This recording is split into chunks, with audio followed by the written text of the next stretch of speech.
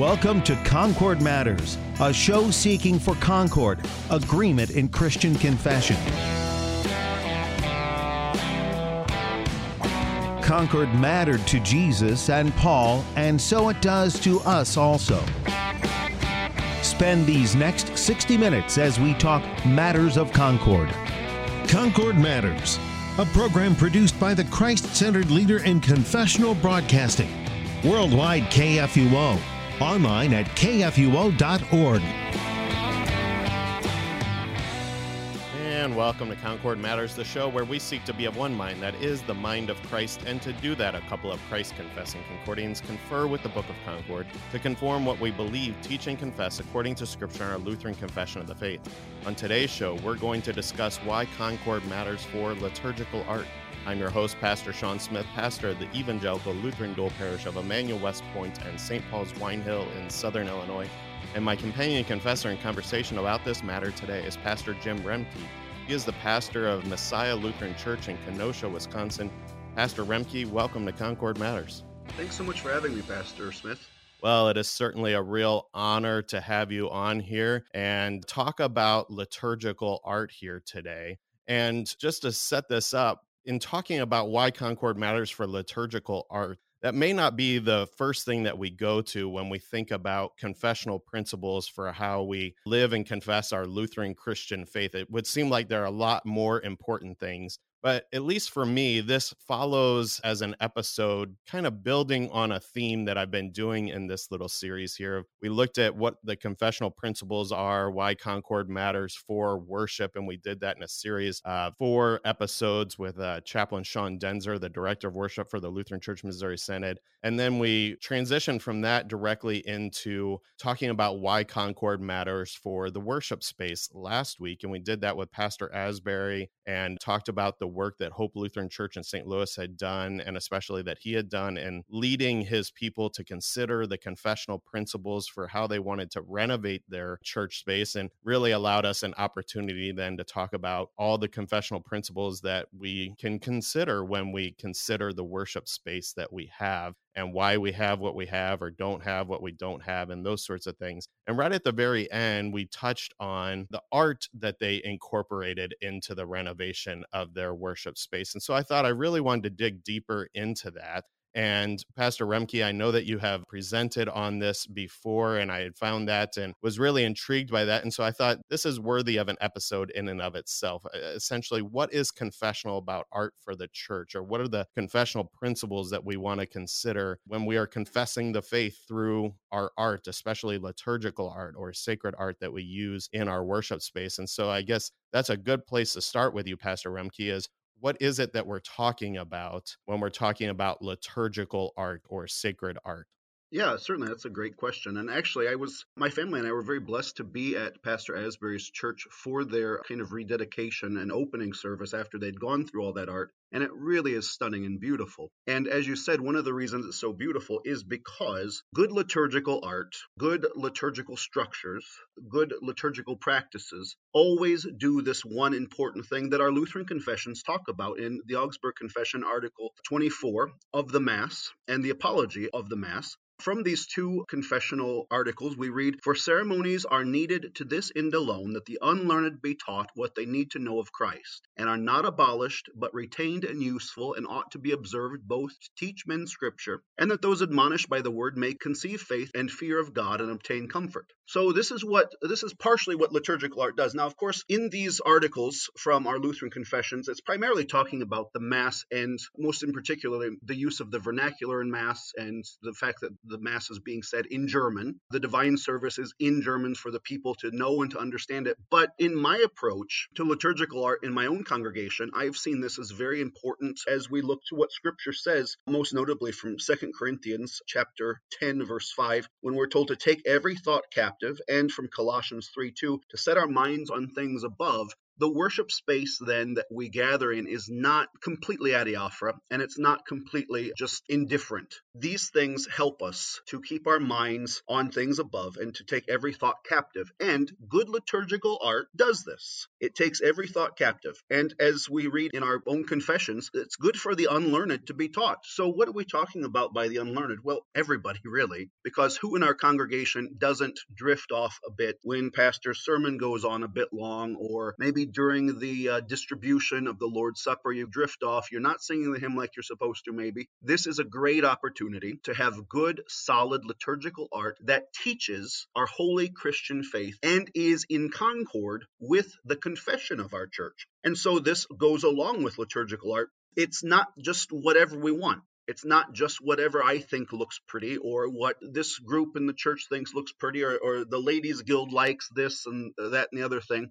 Liturgical art must first and foremost do this important thing. It must teach our holy Christian faith. It must teach what we need to know about our faith, and it must teach also what we confess in our holy Christian faith. So this is not strictly an indifferent thing. There is the idea that so many people, especially in our modern context, look at art as only being a subjective thing. That is, whatever I like it to be is what is good. But liturgical art must always be objective. That means it must always be standing upon not individuals' ideas of what they like or what they think is pretty or nice, but must always be standing on the objective truth of the eternal Word of God, which doesn't change. And so again, to look at our confessions from the Small Catechism, liturgical art includes our body and soul, eyes, ears, and all our members, our reason, and all our senses. God has given us all these things to put to use in His service. And liturgical art helps us to keep our focus on the proper thing.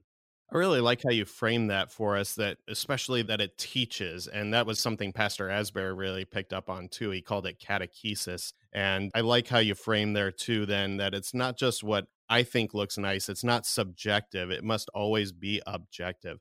How would you say we go about evaluating that? Because, I mean, there certainly is, especially from an artist perspective and their style and things like that. And I may not have some appreciation of some of those things, but how do we focus in then on this objectiveness that you're calling us to have here when it comes to art? That even at times I may not appreciate some of and it's very liturgical art and objectively confesses the faith, but can you weigh that out a little bit more for us? Yeah, certainly. The church has always operated under certain rules and norms. You can even find way back in some of the earliest archaeological sites of early Christian churches, there are symbols that have been used in Christendom from the beginning, even symbols that have come over to us from Old Testament worship styles and worship practices. And these symbols have with them kind of normal meanings that everyone has always understood them to be. And so this is a good place to start. There are countless books you can look at that have good liturgical art, good symbols in them with their meanings. And this must always be the first place to go to, is what does this picture mean? Before we decide, oh, I like this or I don't like that, the first consideration for liturgical or sacred art is, what is it confessing? And we can know what it's confessing because, as we've been talking about, it's objectively true. I mean, these are things that have been passed down to us from generation to generation that Christians have always known about until, unfortunately, maybe the past couple of generations, there's been a real lack of catechesis about what things mean. But just because there's been a lack of catechesis doesn't mean that we should stop it. It gives us a great opportunity to bring the catechesis back, to bring the teaching back about what these images mean. And one perfect example that probably everyone has seen in a church is the monogram IHS. And you've probably seen it maybe on paraments or on altar, carved in wood, painted on the wall. So what does this mean? I mean, I grew up with the understanding from my parents and grandparents that this IHS meant simply in His service. Well, that's nice, but it's not really what it means, is it? It is the monogram for Jesus in Greek, Jesus. And so this then brings a whole different meaning to it. And this is what also has to come about with any kind of liturgical or sacred art. There must be teaching. The people have to understand what this means, or it will very quickly, and rightly so, become unnecessary and really useless if there's not teaching that goes along with it. And we get this teaching from what Christians have done for generations, for centuries. Look at the art that Christians have always used and find their meanings. And this is a job for the pastor. You don't have to be particularly gifted in art. You don't have to know how to draw. The best you can do is a stick figure. That's fine. But you can look and see what these images mean, and you can teach your people what they mean, and you can teach them an appreciation. Because as I've said, in our church, we've come a long way. We've added a lot of art in our church. And I've had some people say, I don't really like it. And my answer is, well, you don't have to like it subjectively. That doesn't matter if you like it or not subjectively. It's not our house. It's God's house. And God's house is about teaching the eternal truth of his divine and saving word, the word made flesh, Jesus Christ. And that eternal truth is very evident in sacred art, good liturgical art. And those are things that can and should be appreciated no matter how you feel about it subjectively. And this is, as I said, an important thing that people can understand and need to understand. You don't have to like it personally. I'm not asking you to hang these things in your home. This is God's home, and God's home is about teaching his word. And these things faithfully teach God's word. And as the pastor, it's my responsibility to make sure that the people know what these symbols, what these pictures, what these pieces of art mean, so that their faith may be enriched by this. As we say, ceremonies are needed to this end alone, that the unlearned be taught what they need to know of Christ. So this is the important thing, that we're taught what we need to know about Christ. I like how you said good liturgical art confesses and teaches the faith.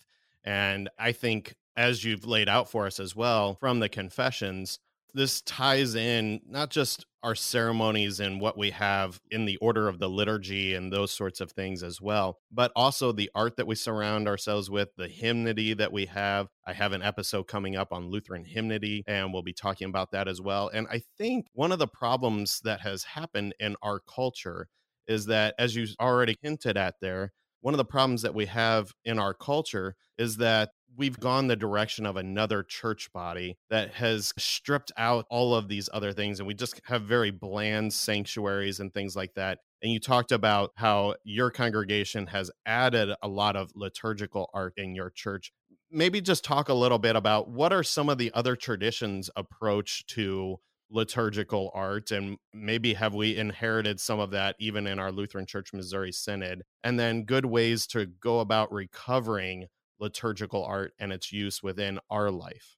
Certainly. Well, I mean, absolutely. The idea that we have taken upon ourselves a much more reformed or Calvinistic idea of sacred spaces and art in sacred spaces. For a reformed or Calvinist, any pictures in the church, if they're really hardcore, are clearly a second commandment violation. And of course, they number the commandments a little bit differently than us. So this goes for them: you should not make any graven image, etc. All these things. It's saying that you're having some idol. My first parish was in Western Michigan, which is kind of the seat of the Christian Reformed Church, which is in Grand Rapids, kind of like their international center. And I saw this very clearly amongst Reformed Christians there who, just so everyone understands, they're very good Christians. We have some differences, of course, and one of the differences is how we view our worship space, how we view art, especially in the church. And for them, it was offensive and a scandal to have anything. I mean, I even had people say felt banners with any kind of picture on it are a violation of the second commandment and are leading people into idolatry. So certainly things like crucifixes or images of any kind were completely off the table.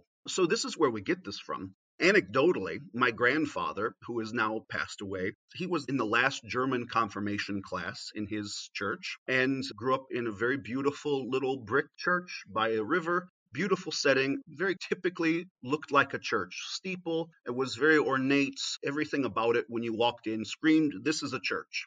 When my grandpa was growing up, especially during World War I and II, he was more towards II, there was a lot of anti-German sentiment in America. And his parish, actually, he had told me that there were times when they were in church and having a German church service, and people would drive by and throw eggs at their church because they looked at them as outsiders and as the enemy. This church had in it beautiful, very old murals on either side of the altar that people have probably seen. One is Christ standing at the door, knocking. The other is Christ the Good Shepherd. And above the altar, there was this beautiful mural of two cherubs holding a banner that said in German, Selig sind die das Wertes Gottes hören und bewahren. That is, blessed are those who hear the word of God and keep it. And from one Sunday to the next, my grandpa told me that they left church one Sunday. When they came back, all of it had been whitewashed, covered up, because of anti-German sentiments, because these people wanted to fit in with their Protestant neighbors. They didn't want to be seen as outsiders or aliens, and they cut out the German. This is a big part of where a lot of our Lutheran kind of split personality of this goes. If you go to an old Lutheran church, you will see that there is art all over the place. For many of our modern sensibilities as being Lutherans, if you've never been into one of these really old Lutheran churches built in the 1800s, especially if you've never been in one that hasn't been heavily remodeled and cut down in size, you will probably feel like this is too much. There's too much going on here. This is very European feeling. This is very ornate. And our modern sensibilities will say, I don't like this. This is where we get it, though, from our desire to fit in with American culture, especially in a time when our Lutheran church body, especially in the Missouri Synod, were seen as outsiders and aligned with the enemy in some cases.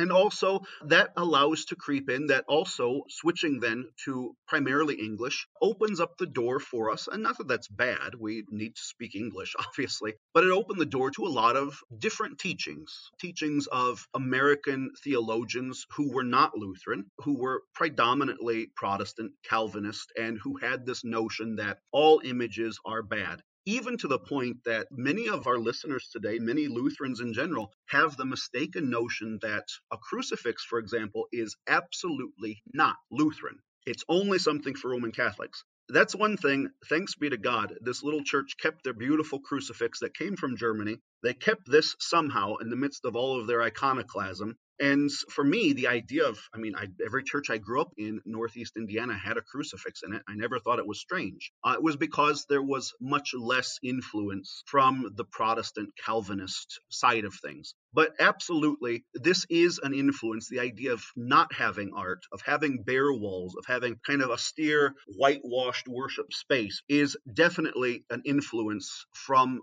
foreign theologies. It's an influence of Calvinism. It's an influence of just generic Protestant American Christianity. And so this is where we get this. Now to your second point about how then do we come back from this? How do we begin to add more liturgical art?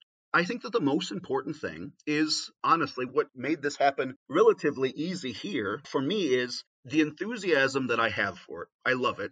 If you've been in my office, there's hardly any wall space, because I love to be surrounded by these beautiful pictures that remind me and encourage me with Holy Scripture and the stories of Holy Scripture. So my own enthusiasm for it is important, but also the most important thing is catechesis.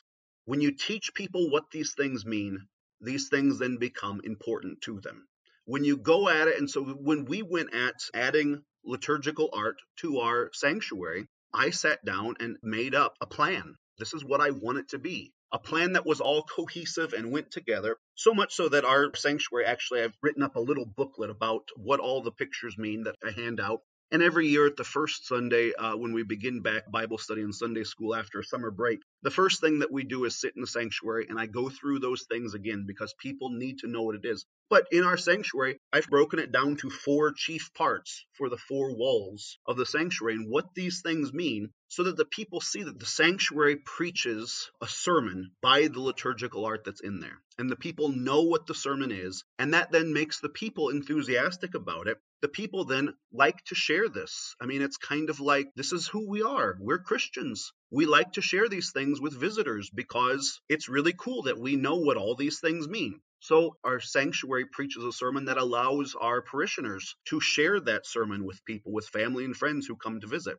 And I think that's a really important thing. As I said, the catechesis of liturgical art is vital. Don't just ever put pictures in your sanctuary because you think they're pretty. That may be. But if it doesn't mean anything, there's no point in it. Because as we have to always go back to our Lutheran confessions, these things, ceremonies, are needed to this end alone, that the unlearned be taught what they need to know of Christ. And that's what good liturgical art does. Yeah, images teach, and I really like how you brought that front and center for us. And as you were discussing the anti-German sentiment and so forth, sometimes in you call it iconoclasm, that Calvinistic effort to just get rid of all of those things, and they have some theological reasons for that as well. I completely agree that was a huge influence in our history. But sometimes, as that influence has been around for a couple generations now, sometimes I get the pushback of, Well, we can also just learn from the words themselves, and that's the important thing. And yeah, that's true, right? That's our primary focus in the proclamation of the word. Faith comes by hearing, and hearing through the word of Christ. That is our central focus. And yet, I like how you brought together that all of these things help feed that, or as you talked about, and I do this as well in my own pastoral ministry, we all know that our minds wander. My mind wanders sometimes, even in my own sermon. And thanks be to God that when your mind wanders, you fall upon a piece of liturgical art that is preaching another sermon at you. And if that's what you get that Sunday, and it's supporting what's being proclaimed to you from the pulpit as all faithful to the word of God, that objective truth coming, thanks be to God for that. But again, coming back to this idea that you talked about, the anti-German sentiment, I think one of the things that people fail to realize is just how powerful things do communicate. Because one of the things that happened in that anti-German sentiment was that's when we saw the introduction of American flags into our German Lutheran sanctuaries. Yeah, absolutely. Now, there's an image that confessed something right there. I don't know that it confessed the faith, and we're not being anti-American or unpatriotic or anything like that. But it was a move to again say, no, we are actually patriotic and we're good citizens. And that flows forth from a confessional faith, I believe. But they just stuck that simple image there in their sanctuary to tell everyone else, see, we are Americans, so stop picking on us. We're with you. And they did start making the move to English and so forth. And I think, as maybe might come out in the episode coming up on Lutheran hymnody, like you talked about with our art and trying to look like our Protestant and Reformed neighbors around us, we started taking a lot of the art out and things like that and whitewashing the German art. But I think that happened in our hymns as well. As we felt the pressure to switch to English, we just didn't have our good German hymns translated into English and weren't prepared to do that right away. And so we jumped on a lot of American revival hymns and so forth as well. So this has had huge impacts on how we view the church and how we operate. And so you can't tell me that images don't teach, because that was our whole move in putting the flags in there. Absolutely. And along with the flags, not only the American flag, but just the generic Protestant flag that flies in so many of our sanctuaries that has definitely not Lutheran backgrounds. I think it's Methodist or something. But this is another thing, too, that has come into, and what's the purpose of that? To show that we are good American Protestants. We are not specifically Lutheran. We're not distinctively Lutheran in any way. So, I mean, this is a thing, too, that we have to consider, and what that teaches. When you go into a Lutheran church and you see this kind of Protestant flag, and you go into a Baptist church and you see the same flag, flags teach things and have meaning. It says that we're flying beneath the same banner as the Baptists or the Methodists or the Presbyterians or whoever. At least the Catholics have the papal flag. I mean, that shows that they're not Protestants. And we, for that matter, have gotten a Luther Rose flag as opposed to the generic Protestant flag. But these things teach people things. Absolutely. We're going to go ahead and take a break here, I think, at this point. But I want to pick this up on the other side of the break, talking about that confession that says we're not distinctively Lutheran. And I want to talk more about why it matters to be distinctively Lutheran in our liturgical art. Maybe even talk about what is Lutheran about the crucifix. You talked about a lot of times there's that misunderstanding that that's Roman Catholic and so forth. So we're going to take a break here, but we're going to pick up on what is distinctively Lutheran and how do we evaluate that distinctive Lutheran confession in our liturgical art, more on the other side of the break. So come back right after this. You're listening to Concord Matters on KFUO.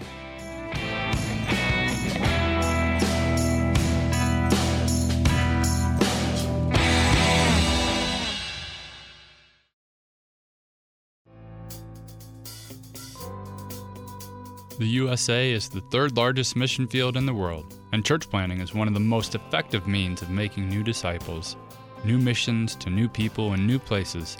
Get ready to plow the fields. Check out the Mission Field USA podcast produced by the LCMS Office of National Mission.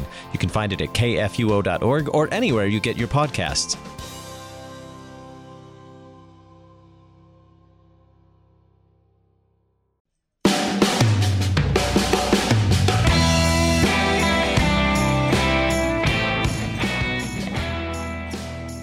Welcome back to Concord Matters as we continue talking with Pastor Jim Remke about why Concord matters for liturgical art. And right before our break, I thought Pastor Remke brought in something that we've stopped looking in some ways at art being distinctively Lutheran.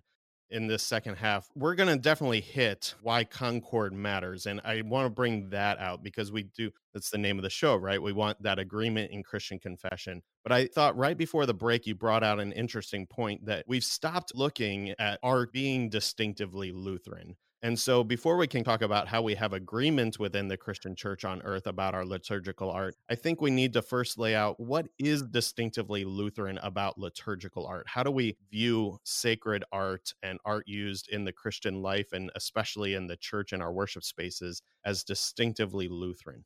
Yeah, the main thing about liturgical art that makes it distinctively Lutheran is its use in catechesis. It's not just there to be pretty, but we see this especially in our own Book of Concord. If you've got the Reader's Edition, they've got all these beautiful, especially for the small catechism, which was original with its printing, all these woodcuts that go along with each part, especially like the Ten Commandments and things. There's all these woodcuts that depict Bible stories that teach that commandment. So the thing that is absolutely the most distinctive about liturgical art in the church is the fact that it must be teaching us things. I'm looking right now at our Book of Concord, some of these woodcuts, and they're beautiful. I mean, for example, the fifth petition of the Lord's Prayer, forgive us our trespasses as we forgive those who trespass against us. There's a woodcut of the unmerciful servant from Matthew 18. And this leads us then to delve deeper into Holy Scripture, to apply Holy Scripture in all aspects of our lives, to use all of ours, as I mentioned at the beginning, to take all of our thoughts captive on things above, and to set our minds on things above. And again, from the Small Catechism, the Creed, Article 1, God has given us our body and soul, eyes, ears, and all our members, our reason, and all our senses. These things he gives us not for just indifferent purposes. He doesn't give us these things to close our eyes and bow our head and try to cancel them out, but to use them. And Luther understood this very well with the use of these woodcuts, which I think is a great example of what's distinctively Lutheran about liturgical art. It must always be teaching, and it must be teaching properly and correctly. And it teaches for the unlearned. So for little kids who can't read, they can see these pictures. For adults who maybe have lost focus, I mean, there's a reason there's a saying, a picture's worth 1,000 words, because you can look at a picture and all of the things that you've been taught about that picture come out. You know, you look at a picture of your wife and you see that, and you don't just see a random person. You see your wife who loves you, who you've had a relationship with, and that kind of teaches you more about your love of her when you see a picture of your wife, for example. But absolutely the most important thing about good Lutheran art that makes it distinctively Lutheran in our worship spaces is the fact that it teaches. Pause you there for just a quick second. I think one of the important things here to highlight too as well, and we certainly, especially in our former way of operating on the show that we may get back to as well, where we just read through the Book of Concord and provided an audio commentary of it as we've gone. And so we use the Concordia, the Lutheran Confessions, a reader's edition of the Book of Concord, available to you from CPH on this show. We would reference some of those woodcuts, but being an audio radio show podcast, it's obviously we can't show those and things like that. And so talk just a little bit more about those woodcuts. And I guess some people may not even be familiar with what woodcuts are. And so talk just a little bit more, if you would, about how those played a role in the catechesis, that Luther and the Lutheran reformers would include those with the catechism. Sure. Again, this Book of Concord, the Reader's Edition, is great. Not only does it have the woodcuts, and woodcuts were just, it is what it sounds like. Somebody carved into wood a picture, and then that was able to be printed because you could put the ink on it. You could use the printing press from our good friend Johannes Gutenberg, and you could make these things mass marketed. You could get them out to people. You could get them in their hands. You could get them to people who were illiterate, to people who were literate. You could get them to children. You could get them to the heads of the household. They could see these things, and these things were important because it got the word of God out in a very clear way and in a very catechetical way to teach people things. And, you know, a lot of people, frankly, are visual learners. And this is, I mean, I don't want to say that on a radio program because it kind of undermines what you do, but a lot of people do need visual helps. It helps to keep their mind more active and helps them to more fully understand a topic. So another great thing, not only with the woodcuts from Luther's Small Catechism in the Lutheran Confessions, the Reader's Edition, But there's all these great pictures in the back and the appendices of historical men and women who went through this. These people, Luther's Rose, his seal, great works by such artists as Hans Holbein and Lucas Cranach, and all these great pictures all were done during the Reformation time. And the purpose of it is to teach. The purpose of it is that people could see and know in an instant what's going on, because they see this picture. And oftentimes the picture, of course, it has to have the catechesis with it. It's not enough just to have a woodcut. That's very nice, but this is the genius of how Luther used this new medium of the printing press, is that he had the text, the catechesis. We should fear, love, and trust in God above all things, so that we, from all of the small catechism, especially the Ten Commandments, he had this that went along and was very easy to memorize and to learn, his style of teaching, that repetition. And then he also has the pictures, which helps us to delve further and deeper into what the catechesis is. So, for example, the unmerciful servant. How does this apply to forgive us our sins as we forgive those who sin against us? Well, I mean, you remember the story. This guy was terrible. He was forgiven so much. And he refused to forgive a tiny amount from one of his fellow servants. And what happened to him? He was cast into the dungeon with his whole family and wouldn't get out until he paid the last penny. That's a powerful message for us. And it's summed up very nicely in this picture, which underneath the picture, of course, is where the catechesis comes in. The picture is not the only thing. So you can't just put up pictures and expect people to know things. You have to have the catechesis with the pictures. And only when you have the two together, remember, as I said at the beginning, when you see that monogram of the name of Christ, IHS, people are going to, if you don't teach what things mean, they're going to make up their own things. And they might be okay. I mean, it's not bad to see IHS in a church and think, oh, this is for use in his service. But it's not right. And also, I've heard other people say, I see the IHS, and oftentimes it's the S in the middle and there's the H behind it, and they say it's a dollar sign. Oh, I've heard people legitimately say, that's vulgar and crass. The church is only about money, because look, up there on their altar, they've got a big dollar sign. You've got to have the teaching, and this is what makes things distinctively Lutheran. Our emphasis always is on teaching the Word of God, not just assuming people know it. It's not good enough that we just assume that people would know it, because we're not saved just by having liturgical art. And that's not the end-all and be-all of this. Having liturgical art or not in your church does not merit you any righteousness before God. It doesn't make you a better Christian or a worse Christian. Without the catechesis, it does really nothing. But with the catechesis, it can and does strengthen our faith.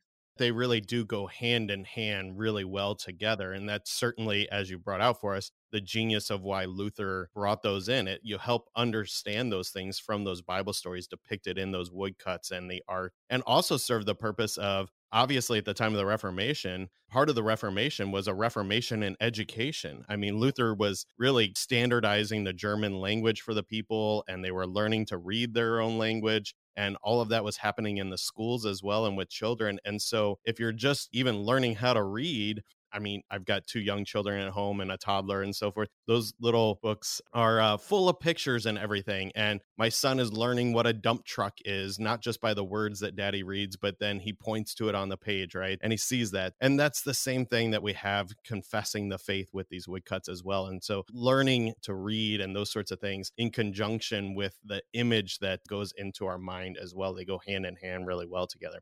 Sorry to take us down that sidetrack, but I just really wanted to bring that out a little more. So you were going to transition then to a second point. Yeah, the second point then is how we have done this in our church to have things be catechetical and distinctively Lutheran. Again, you can't just hang pictures on the wall and just, oh, I like this picture, it's nice, I'm going to hang it on the wall. I've been in churches, you probably have too, where you see, oh, well, here's a picture of this, and it has no earthly connection with anything else. So that catechesis is so important. And so, as I may have mentioned, we've broken ours up into 4 chief parts, which are easily taught. So as you walk in the church, the one wall, that southern wall is, you walk in a church, it's leading up to the chancel. On that southern wall, we have sacred art depicting the 7 days of creation, and then an 8th with the expulsion of Adam and Eve from the garden. And that teaches us that we come into the church in the world that God first created as good, and he saw as very good, And by the sin of our first parents, which we've inherited, we have been cast out of this paradise. And this leads us then to, what is our answer? What do? We've been kicked out of paradise. Where can we go for help? That leads us right to the chancel, where we've got a beautiful big crucifix right in the middle, over the altar, of the pulpit and the lectern on either side, the baptismal font right in the middle. And this is the second chief part then, which coincides with the second article of the creed, the redemption that is ours through Jesus Christ, our Savior, which was won upon the cross. And this is why a crucifix is vital and beautiful for Lutherans, especially because we preach Christ and Him crucified. This is the article upon which the church stands or falls, justification. How are we justified apart from Christ's blood and righteousness, which He poured out for us on the cross? A crucifix isn't necessary for a Lutheran to have. It doesn't, like I said, none of these things make us better or worse before God. That would be defeating the whole purpose of justification. But when you see this crucifix over the altar and you're reminded that you receive the gift that Christ won for you on the cross, on the altar, where you receive His body and His blood for the forgiveness of all of your sins and all of these things, where you were washed in these things in the waters of holy baptism, and you hear these things at the lectern and the pulpit. This then is the second chief part that we have. And then that takes us into our life in Christ. So we come in as sinners. Christ is our answer. And then how do we live this faith? Well, the Northern Wall has got liturgical art depicting the seasons of the church year. And those seasons of the church year remind us that we as Christians, through the calling of the Holy Spirit, the third article of the Creed, are living within this year of grace. And we live from one generation to the next in the same cycle of God's grace as He gives us His word, as He teaches us about His salvation in Jesus Christ and everything that Jesus Christ has done for us, which is given us in the church year. And that leads us then to our fourth wall, the back wall of the church, which has the 6 chief parts of Luther's catechism detailed in liturgical art with Luther's rose. And this is then our response to all of God's work, is to confess this holy faith. And so you see then, this is what makes it, obviously for us, it's very distinctly Lutheran, because it ends with the small catechism and our confession of this faith as taught in Luther's small catechism. But again, if you just walked into my sanctuary here in Kenosha and you didn't know any of these things, you'd say, oh, there's a lot of stuff on the walls, and that'd be it. What makes it distinctively Lutheran is the fact that it has been thought out. We are desiring to confess none other than Christ and Him crucified. This is our distinct confession of the faith. You wouldn't find the same thing in other churches who weren't Lutheran. You certainly wouldn't find the 6 chief parts of Luther's small catechism, although most Christians hold to most of them, if not all of them. But you see, it's the catechesis that goes along with it. Even churches that use the liturgical year, they would see this and say, well, this is nice, but they would have a slightly different understanding perhaps of it. So we've got to be teaching what these things mean all the time so that people understand. A few times now on the show, you've mentioned the crucifix. And as St. Paul says, that focuses our attention on Christ and Him crucified. That's the center of our faith, as St. Paul brings out beautifully for us in Scripture. And you've identified that and the recovery of its use within our Lutheran churches as being distinctively Lutheran. But we also can't deny that there is a strong connection of the crucifix with Roman Catholicism.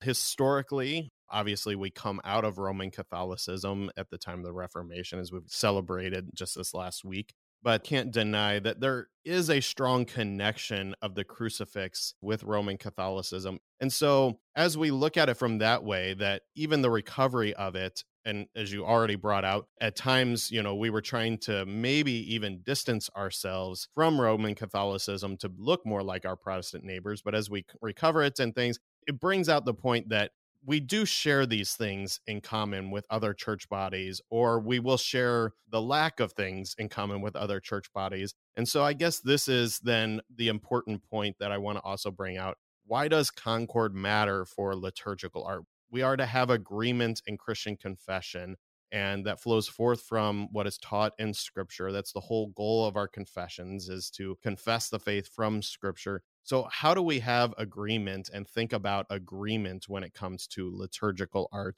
Sure. To go back to our own Book of Concord, what are the first confessional articles that we confess in the Book of Concord other than the ecumenical creeds?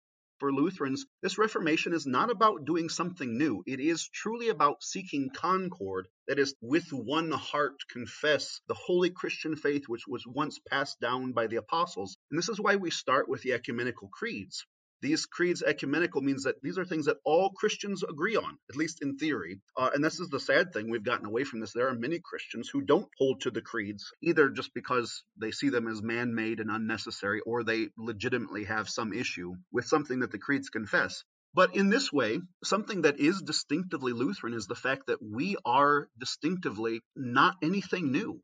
We are what Scripture has taught. We are the continuation of the Western Church. We're the continuation of the Catholic Church. And people like to tell me, you've probably experienced this too. You're walking around with a clerical collar. Somebody comes to your church and they see you've got vestments. Oh, you guys are Lutheran. You're just Catholic light. I like to say we're Catholic done right. I think that's a good way to say it. We're doing these things in the way, the continuation of the Catholic Church. We've not gone afield from any norms, at least in our confessions. In the Book of Concord, we confess nothing new but the holy Christian faith. And this is what brings true concord then to us, is that this liturgical art is not for, though it is distinctively Lutheran in our parish, and it should be distinctively Lutheran, in being distinctively Lutheran, it's being nothing other than distinctively Christian.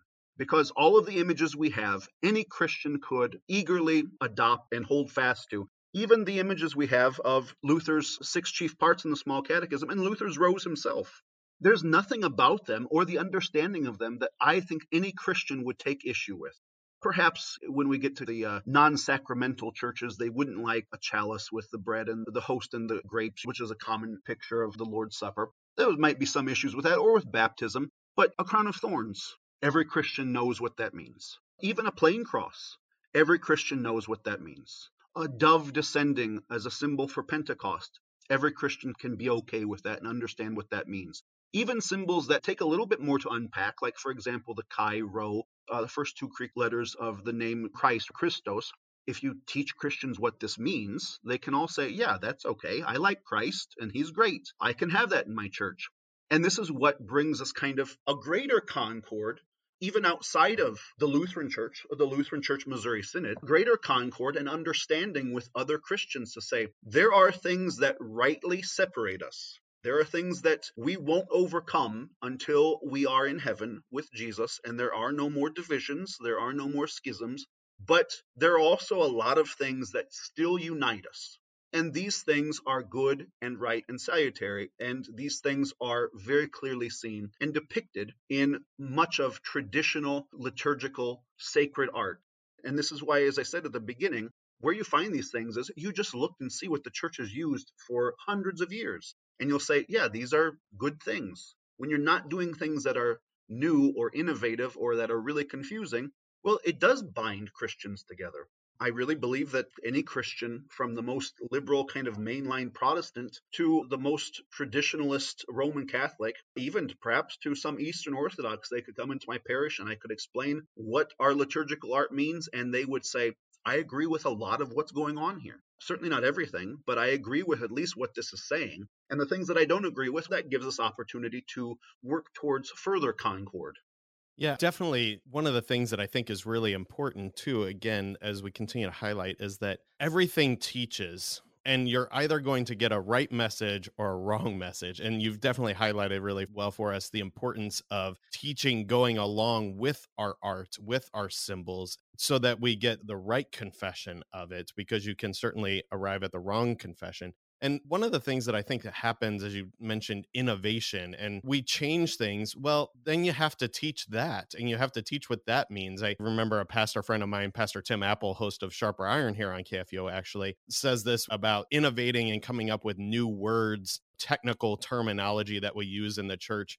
You say pastor, and at least the teaching has been around for a long time that you know what that means. But if you start innovating and using something else, well, what does that mean? Then you have to teach what that means, whatever terminology you go with that. And I think the same would be true of art as well. And so teaching it is important. And you've brought out for us, this is a great opportunity to talk to your pastor, especially if they're blessed enough to have you, who is really passionate about this. And all pastors are going to be exposed to these things and have some exposure to them. It may not be the specific gifts for all of us by any means. But, one thing that jumps to my mind is actually a children's book that comes from Concordia Publishing House, the publishing body of our Lutheran Church Missouri Synod, that I really enjoy using and am using already with my own children as well. It's called Behold the Lamb, an introduction to the signs and symbols of the church. It's a great book. Yeah, it's just, again, one of those simple things. Children love to go through books with their parents, and they see the image and you read to them and you tell them what that means and they point to it and they begin to make those connections. I don't know, do you have other resources that maybe you would recommend or things that folks could check out? I've even had adults, see the symbols in the stained glass windows and that are painted on the walls of my congregations here in Southern Illinois. And adults have asked what those mean and wanted to check out resources where they could study up on what those mean. Do you have any good resources to send folks to? Yeah, I mean, you always have to be careful, but the internet is a good place to find pictures with their meanings, symbols with their meanings. Also, I don't know if it's in the most recent edition of Luther's Small Catechism from Concordia Publishing House. I have one that's from in 2005 that's got beautiful illustrations in it. And at the back, it has an appendix. It has symbols and their meanings, which is very helpful. A nice kind of introduction to a lot of great Christian symbols and what they mean. Again, there are a lot of books on this. And the best thing, too, is just don't take these things for granted. When you see something and you think, oh, that's nice, but I don't know what it means, ask somebody or look it up. This is the thing, too. Pastors should always be about catechesis, but catechesis isn't solely the job of pastors. You can look for yourself, find stuff out yourself. And if you have questions, certainly ask your pastor. But parents, learn these things to pass on to your children. Find good resources. CPH has got lots of resources, I'm sure. Again, the internet, when it's coming to something as simple as, and this is the nice thing too, Christian symbols, liturgical art, is oftentimes very simple and doesn't take a genius to figure out what's going on here. And it has kind of rules and norms. For example, a picture with a cross surrounded by a crown of thorns. Well, you can get the idea that is always going to mean the same thing. Or like the Chi Rho, that's always going to mean the same thing, Alpha and Omega. That's the beauty of good and traditional liturgical art, is that it doesn't change all the time. These things are set out and they have their meanings, and their meanings are their meanings. They're objective. They're not about, oh, how do I feel about this? And that's a good way to do it. Yeah, not to negate that some folks may have arrived at strange conclusions about those things. Certainly, as you mentioned, even some folks might think that the IHS is a dollar sign in the way that it may be depicted and so forth. But yeah, they certainly, and I think historically, again, because just in the history of mankind, we've always valued the simple confession of things through pictures. And so the Christians have been very intentional in keeping it simple to simply confess the faith. And so you're right. I think it very easily comes out. Anyway, with just a couple minutes left here on the show, I just want to give you an opportunity to go ahead and give us your parting thoughts then for today. Great to have you on. Really appreciate your passion for liturgical sacred art and leading us through considering how we consider its use in our Lutheran Christian life together and why that matters for Concord. But go ahead and give us your parting thoughts about why liturgical art matters. It matters because God has made us, as I've said a couple of times now, He's made our body and soul, eyes, ears, and all our members, our reason and all our senses. He's made these things that we may use them to glorify Him, that we may take every thought captive and set our minds on things above. And so liturgical art matters because it helps us to do these things. It takes the gifts that God has given us, these first article gifts of our Creator, and it puts them to service in strengthening our faith and learning about the beauty and the truth of His eternal gospel. Well said. Thank you, Pastor Jim Remke, for joining us for Concord Matters today and discussing with us why Concord matters for liturgical art. And thank you also, dear listener, for stopping by today. And until next time, keep confessing, church.